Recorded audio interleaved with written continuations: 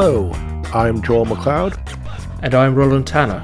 And welcome back to the 905er.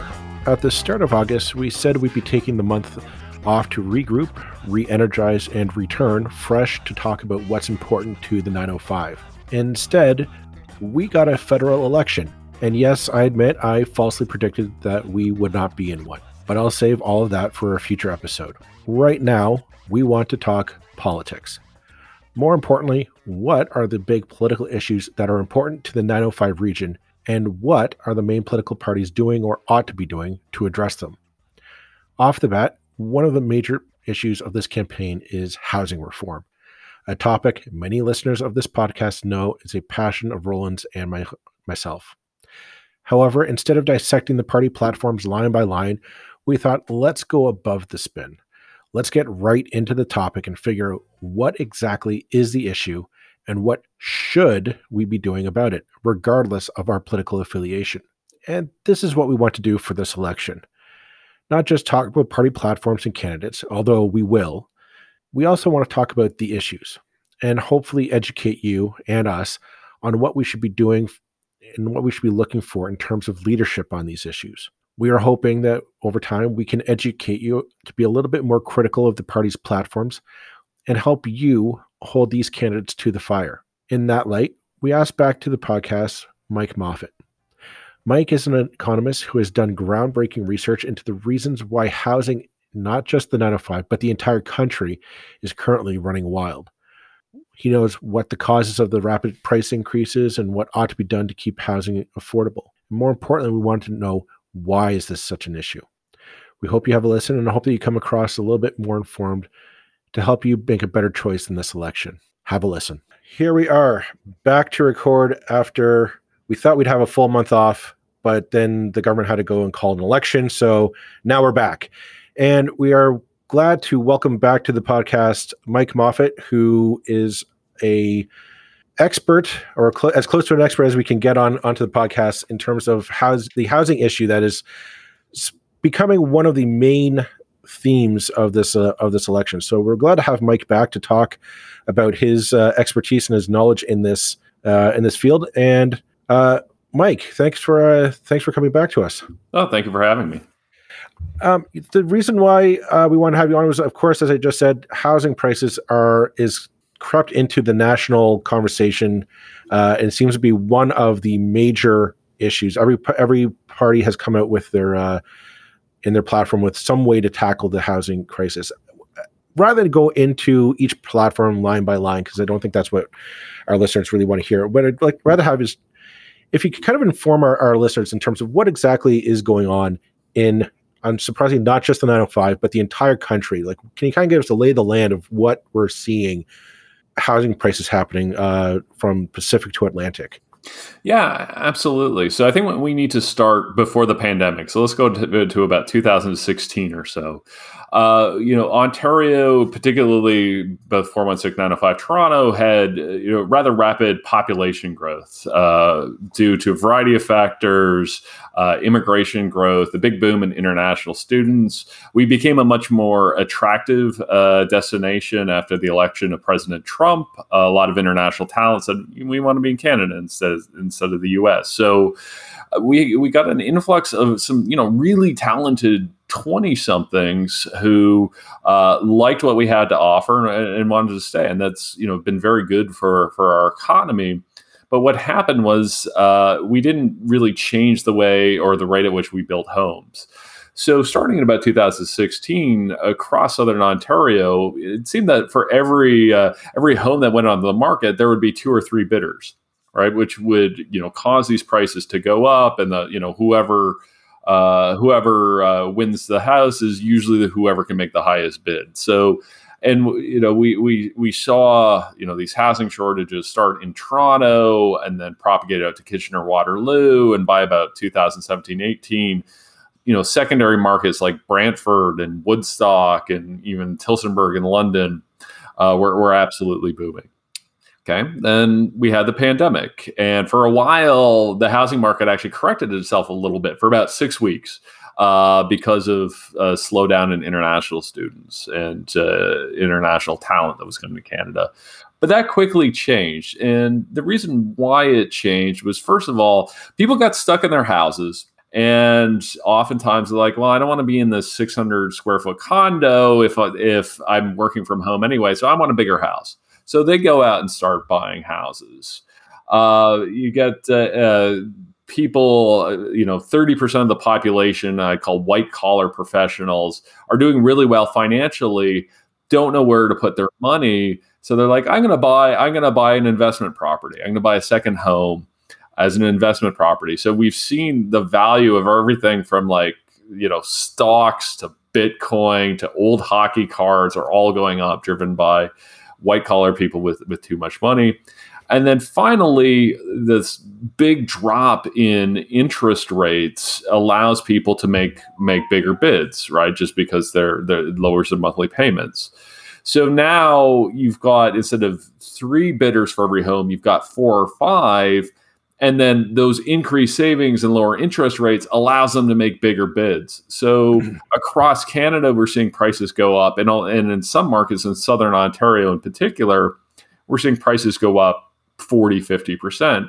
And we're also seeing prices go up in a lot of markets you wouldn't think would normally be that attractive, like rural New Brunswick or Cape Breton out in Nova Scotia. And again, a lot of that's driven by if I'm working from home, why don't I go out and live by the ocean instead of a 600 square foot condo in downtown Toronto? And, there's no reason to be here. And I can't go see the Raptors anyway because, they're playing down in Florida.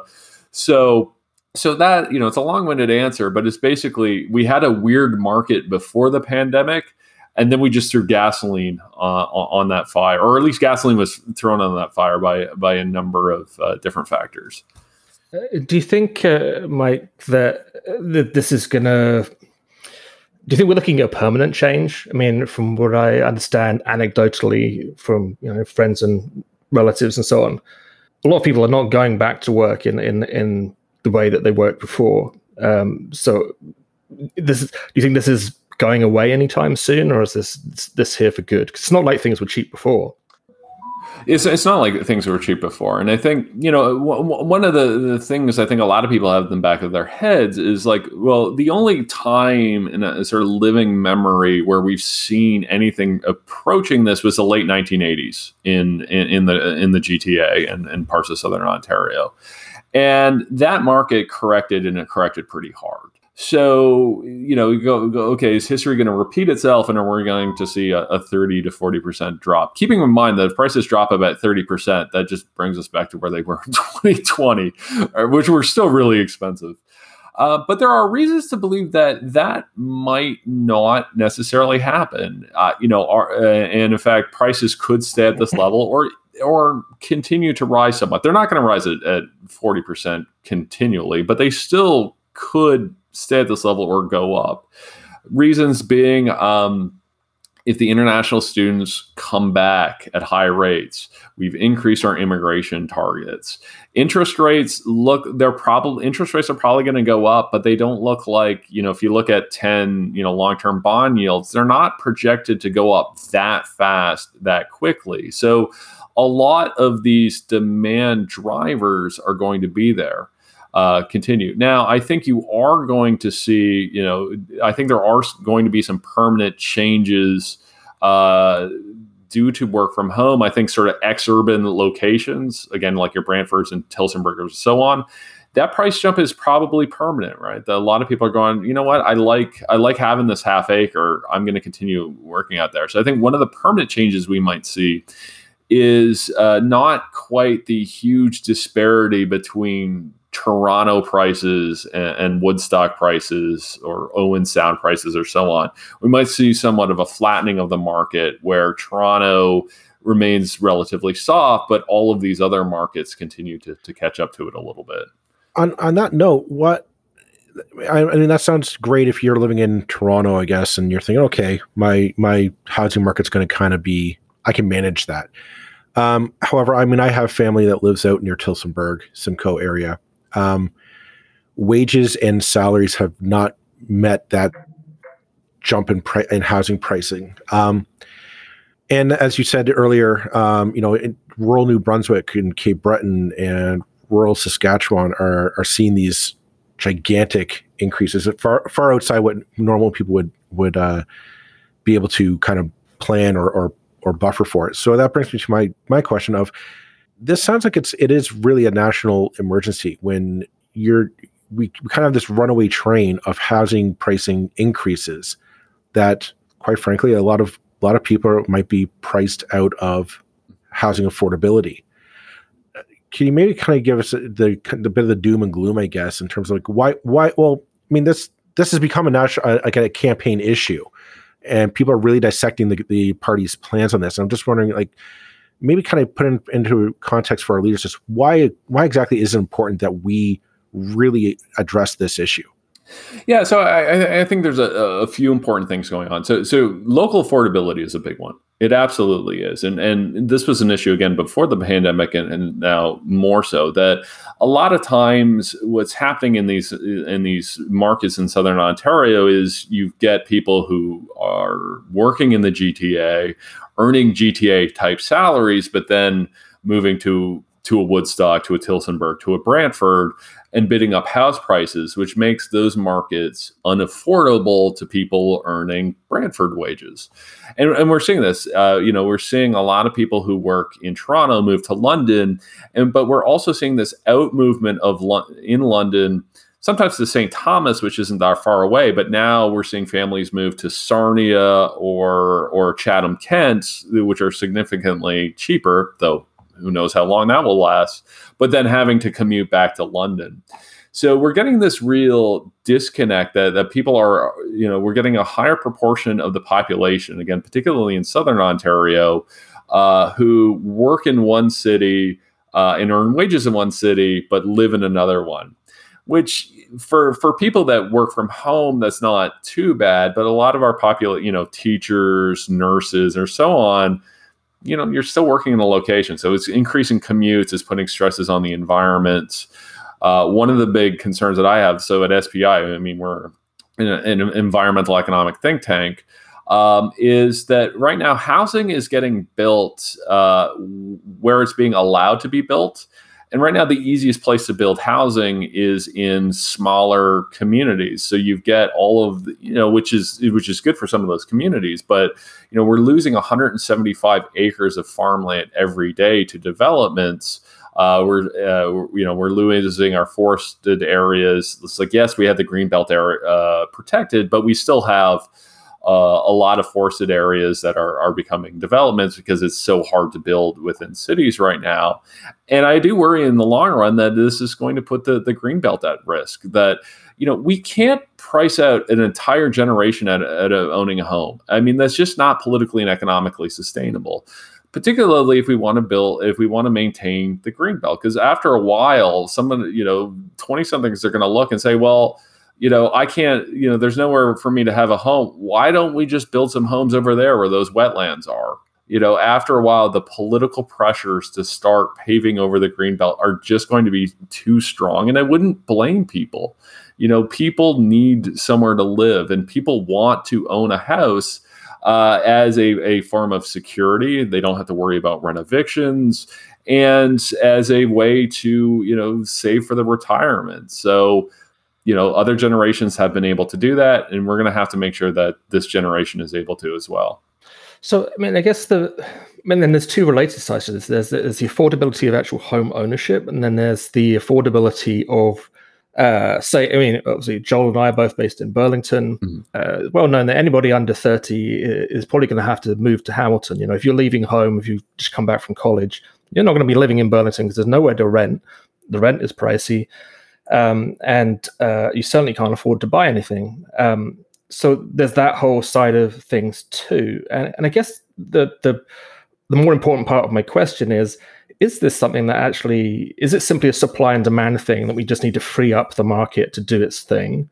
Or is it somewhere where the government can, and should it be the federal government, actually intervene and make a significant change? Yeah, so So at one level, I mean, it is a supply and demand thing, right? But we have to understand that the housing market is so far from a traditional laissez-faire market. I mean, it is so dictated by rules and regulate, and it should be. I mean, we need to protect the environment, and we need to create affordability. But right now, I would argue we have the worst of both worlds, right? I think we have like the worst of the central planning world, where we have chronic shortages, and people waiting in queues, et cetera, but also the worst of the capitalist world, where you have an elite land owning aristocracy that's getting all the sort of benefits from this. So it is right in terms of reform. Now there's a lot that the federal government can do on the sort of who's winning these bids. What's the price? What's the price of the winning bid? What's the transparency around bids and so on? And that's through mortgage stress tests, doing things around foreign buyers, vacancy taxes, and so on. But none of that really changes the dynamic of three buyers for every seller, right? They can change what the winning bid is and things around that, but that dynamic they can't directly change. That's mostly, I would say, municipal regulations and some provincial rules around it. That said, the one thing that the federal government does have is cash. And cash solves a lot of problems if you spend it wisely. And then secondly, the municipalities have a big issue on the horizon that they're painfully aware of, is the fact that the decline in brick and mortar retail due to shop at home, coupled with the decline in commercial real estate due to work at home, is really going to stretch municipal budgets. They're in kind of a world of hurt. So what the federal government can do is use its spending power to basically buy reforms at the municipal level through either a carrots or sticks approach. And I know we're not going to get too much into policy planks, but one of the things that the conservatives talk about in their platform is that the federal government gives a lot of money to municipality for transit projects that they would put in requirements as saying, okay, if we're going to give you this much money for a subway, or here in Ottawa, the O train, you've got to make sure that you develop medium and high density housing along those lines, or otherwise we're not going to give you that money. So but they could you not say, sorry, I mean, I'm jumping in there just because go ahead. Point that struck me on that when I saw that, which is, but don't we already do that? I mean, there's, if the transit, again, I'm using Burlington because I live here. In Burlington is closely tied to where the density has to go according to, now that's Ontario. I don't know what the other provinces do, but can saying you got to build by the transit have any effect when we're already building by transit? Well, I would say that we're not necessarily in some areas. I can use Ottawa as an example. I mean, we're supposed to be building medium and high density along those lines, but it's just not happening for a variety of reasons in some specific areas. And it's all, I'm sure it's all the stuff you guys have talked about before, some, local opposition, different zoning rules or things like that. So you're right. I mean, we do this to a certain extent. It's just, what are you going to make the rules, and how stringently are you going to enforce them?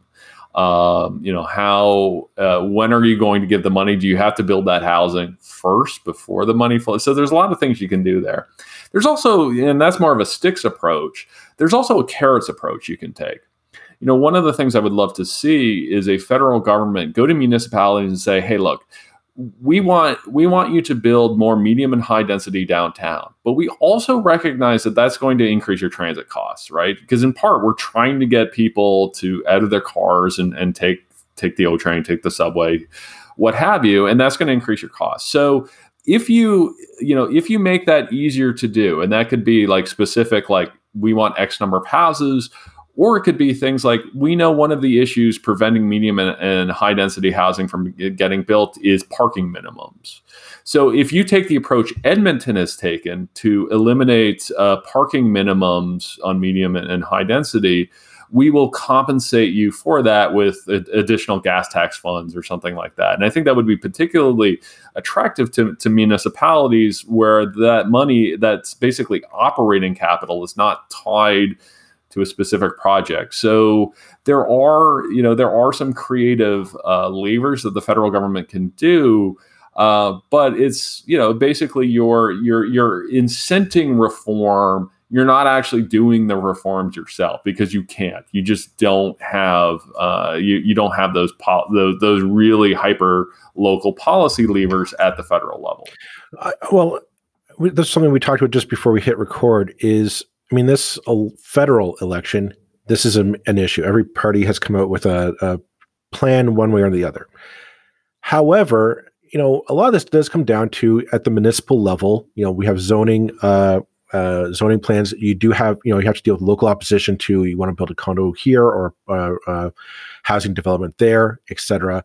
And there's also the provincial level where you have to take into account, the zoning. Like we were talking here in Ontario, the current provincial government is going on an MZO kick with, ministerial zoning orders to reshape development lands. We're not going to get into that, but there's a when we talk like a national housing strategy, we kind of just stop at the federal level, which, as you said, is just like, hey, we're going to throw however hundreds of millions of dollars into building affordable housing, which is good, great, like that, but is it a strategy? And I guess my question is, why is it that we look to the federal government to solve this issue? When, in my mind, I'm thinking we need to talk to all three and actually have kind of all three come to an actual commission or a summit or something to say, we need agreement. All 10 provinces using their powers to influence the municipalities to say, we need to solve this.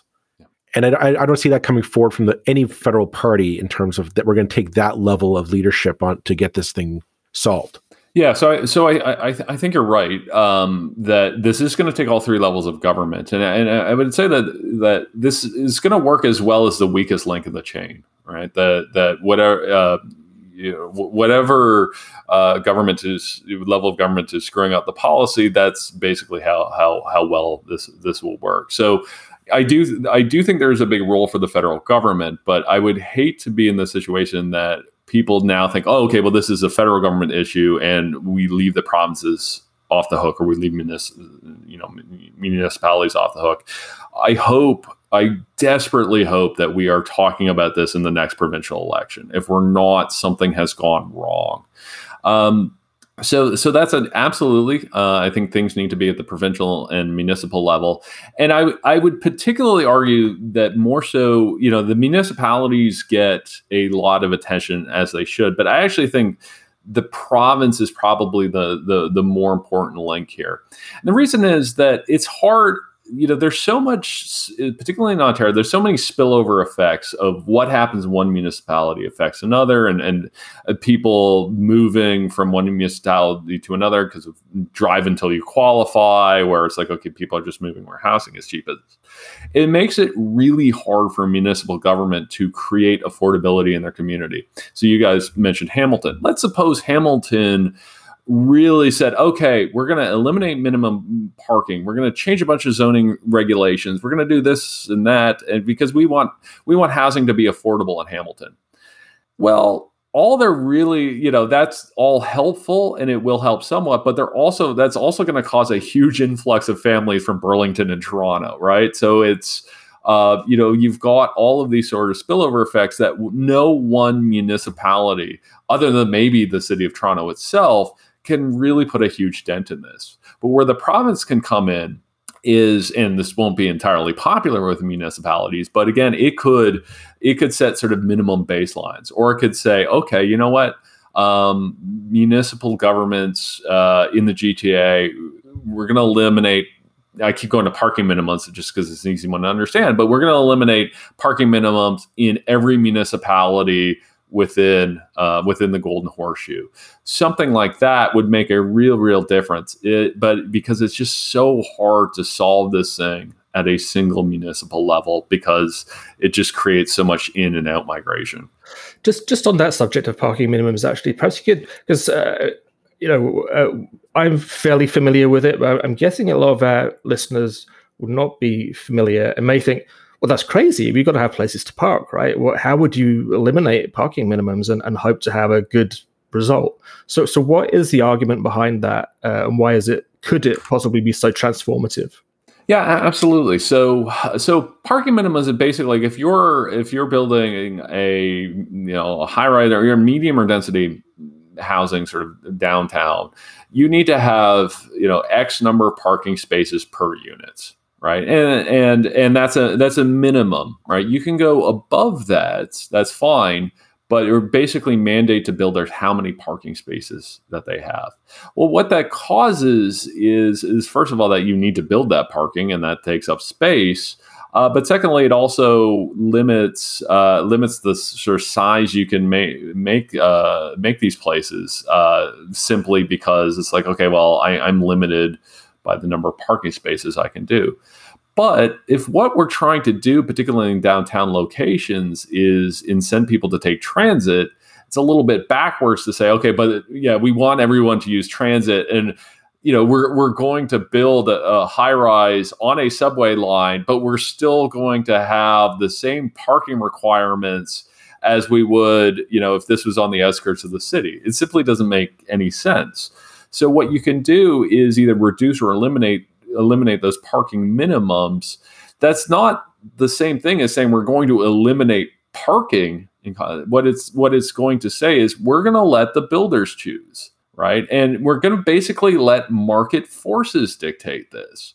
That if people want parking in their condo, in their apartment, or what have you, then that will kind of show up in rents, and then people can go, okay, well, am I going to rent or own a condo that's slightly cheaper and I don't have parking, or am I going to pay for the more expensive one where I'm guaranteed a spot? But ultimately, you're letting people choose instead of the government sort of dictating their parking preferences on everyone. So again, it's really important to understand that this is not banning parking. Just the opposite. It's letting the builder of a project or the designer of the project put in the level of parking that they deem appropriate. It makes me, and this is just a side point. Sorry, Joel. It makes me laugh quite often that politicians who in other walks of life will be talking about let the market decide. When it comes to anything that affects cars, suddenly have a very socialist outlook on life. But that's just, sorry, Joel, you go ahead. I kind of would take it back a step from parking. And I'm wondering if our the kind of leadership that we should be seeing on this issue, we should be talking a bit about trying to change the dynamic of this conversation. All this episode, we've been talking about housing. And I think what that conveys to most people is, 4 walls and a roof, the detached home, white picket fence, the stereotypical family dwelling. And we've also been talking about the need to preserve, the green belt and green space. And what we haven't really talked about really is density, and the need to better utilize the space that we already have. And I'm wondering, should we be shifting the conversation from a housing strategy to more of a home strategy? And by that, I mean including more rental options and securing rental rights for people who say, I might not be able to afford a home, but I need to secure that I have a place to live, and to maybe incentivize building more rental options for families and kind of the amenities that go along with that. What do you think about that as a general concept to helping address this issue? Yeah, I think we need all of that. And again, this is where I have fear that these conversations are kind of either or, right? It's like, okay, we do this or we do that, and we need both. I mean, we need more. We certainly need more purpose-built rentals. And I almost don't. I think in some issue, I don't think the issue is whether or not to incent these, because a lot of times, the incentive's there, right? There's so much market demand out there. The issue is that we can't build these things for a variety of reasons. Again, parking minimum is one, but there's a bunch of other things on it. So I'll give you a density example. So I'm in Ottawa right now, in a neighborhood called the Glebe. It's kind of like Cabbage Town. It's a lot of somewhat well-off homeowners who like things the way they are. And we have rules to sort of protect that. But again, these rules are kind of perverse, right? So, for instance, we can only have, or at least in most of there, we can only have single detached homes, right? I can't build, like, if I decided tomorrow that, what I would really like to do is tear this thing down and build a duplex. I can't do it. I just can't do it under the zoning regulations. But and even if I wanted to keep it and this is about 100-year-old neighborhood, even if I wanted to keep it like 100 years old, like looking the same way at a place, like you couldn't even tell it was a duplex. Doesn't matter. We can't do it because it would change the character of the neighborhood. But on the other hand, if I want to tear this place down and put up a complete eyesore that is not anything looking like any of the buildings around me, I can do that. Nobody can stop me. So we have these rules designed to keep the character of the neighborhood, but they don't actually do that because they allow you to design things that are completely out of character, but also prevent you from building duplexes and triplexes, which would fit in really well with the neighborhood if they were designed correctly. So it's stuff like that where, there are these options here. And, we should keep in mind when we talk about densifying our cities, that's, there's all of this missing middle. Like it doesn't have to be single detached homes or, 60-story high rises. There's a lot of things we could be doing and they're just not legal. And to go to Roland's point, it's a lot of the sort of small c conservative politicians who say, well, no, you can't do that. And I'm like, well, this is my land, like but you're saying that no, government should be dictating all of this. So it does create some really weird political dynamics. And it's more sort of conservatism in the sense of not changing things rather than conservatism and sort of giving people the liberty to make the choices that make sense for them. And I feel part of the problem with, and I have a thing about the word NIMBYism, which people who know me know about, but I feel that in a lot of ways we have created a situation that encourages NIMBYism because we said, okay, downtown density, yeah, everybody's in favor of it. You won't find any politician who is officially against it, or very few. However, we've said, this is where we want people to build. But this area over here, which is right next door, which is all lawns and dog walking, is completely untouchable still. And if the street is built, and then the street is built, and that's the maximum. And like you say, I mean, on my street, since I moved in, there's been a huge amount of development happening, but the number of people living on the street is the same or possibly lower than it was the year I came here. But the houses are twice as big. And that seems to me, an absolute core foundational problem that we have with the way zoning works in, the whole of North America, really. I mean, it's we're putting the pressure, the objectives are good, intensification, right, more transit, right, all these things are good, but we're putting so much pressure on relatively small areas that we're getting kickback and resistance when there's all these other areas what we're saying, no, they're off limits. It's I'd like to see people start talking about that in a much more serious fashion. That wasn't a question. That was just me. I do this. All I can say is I agree. I absolutely agree. Yeah. I'm seeing that we're coming up on the half hour mark. I'm going to say we're probably going to wrap it up in a couple minutes because we've taken up half hour of your time so far, Mike. We very much appreciate it. But I do want to leave you with the last word because the goal of this episode was to educate and inform viewers free from party platforms and whatnot. And I guess if you may put on your professor hat a bit, and if there's somebody listening and they're going to be going to an all candidates meeting in the coming weeks, and this is an issue that is really passionate about, and they really want this to be addressed, can you maybe give them some pointers about what they should be not asking of the candidates, but maybe what should they be wanting to hear from their candidates when the answers are given? Yeah, well, I think the big thing I would ask about is the sort of supply issue. That it's really easy to come up with sort of tax credits to incent things, but questions around.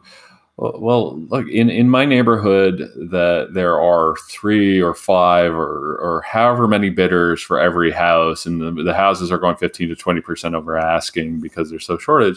What are you going to do to increase the amount of housing in our community, but do so in a way that's climate friendly and family friendly? Because that's the important thing as well. We're not, I'm certainly not advocating that we just pave over the province and create sprawl. And I'm certainly not advocating that the only thing we build is 600 square foot condos that you can't raise a family in. I think we need some of those because we have a lot of 20 somethings and we have a lot of retired people who often like those as options.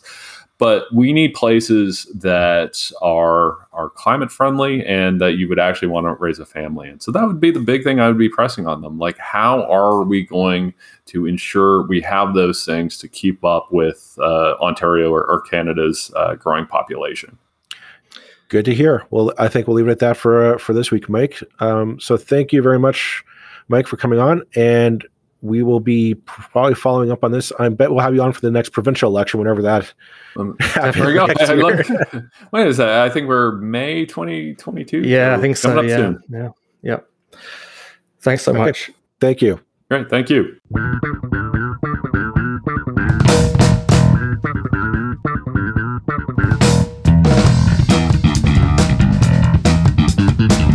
That's it for this episode of the 905er. Thank you for listening.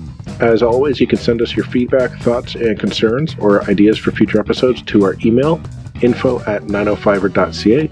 We love to hear from you. You can help us keep the 905er going by financially supporting us through Patreon as well as PayPal. Visit us at 905er.ca and click on the support tab. As well, links are in the show notes for your convenience. Lastly, you can find us on social media. Search for _905er on Facebook, Twitter, Instagram, and LinkedIn. So long for now. See you next time.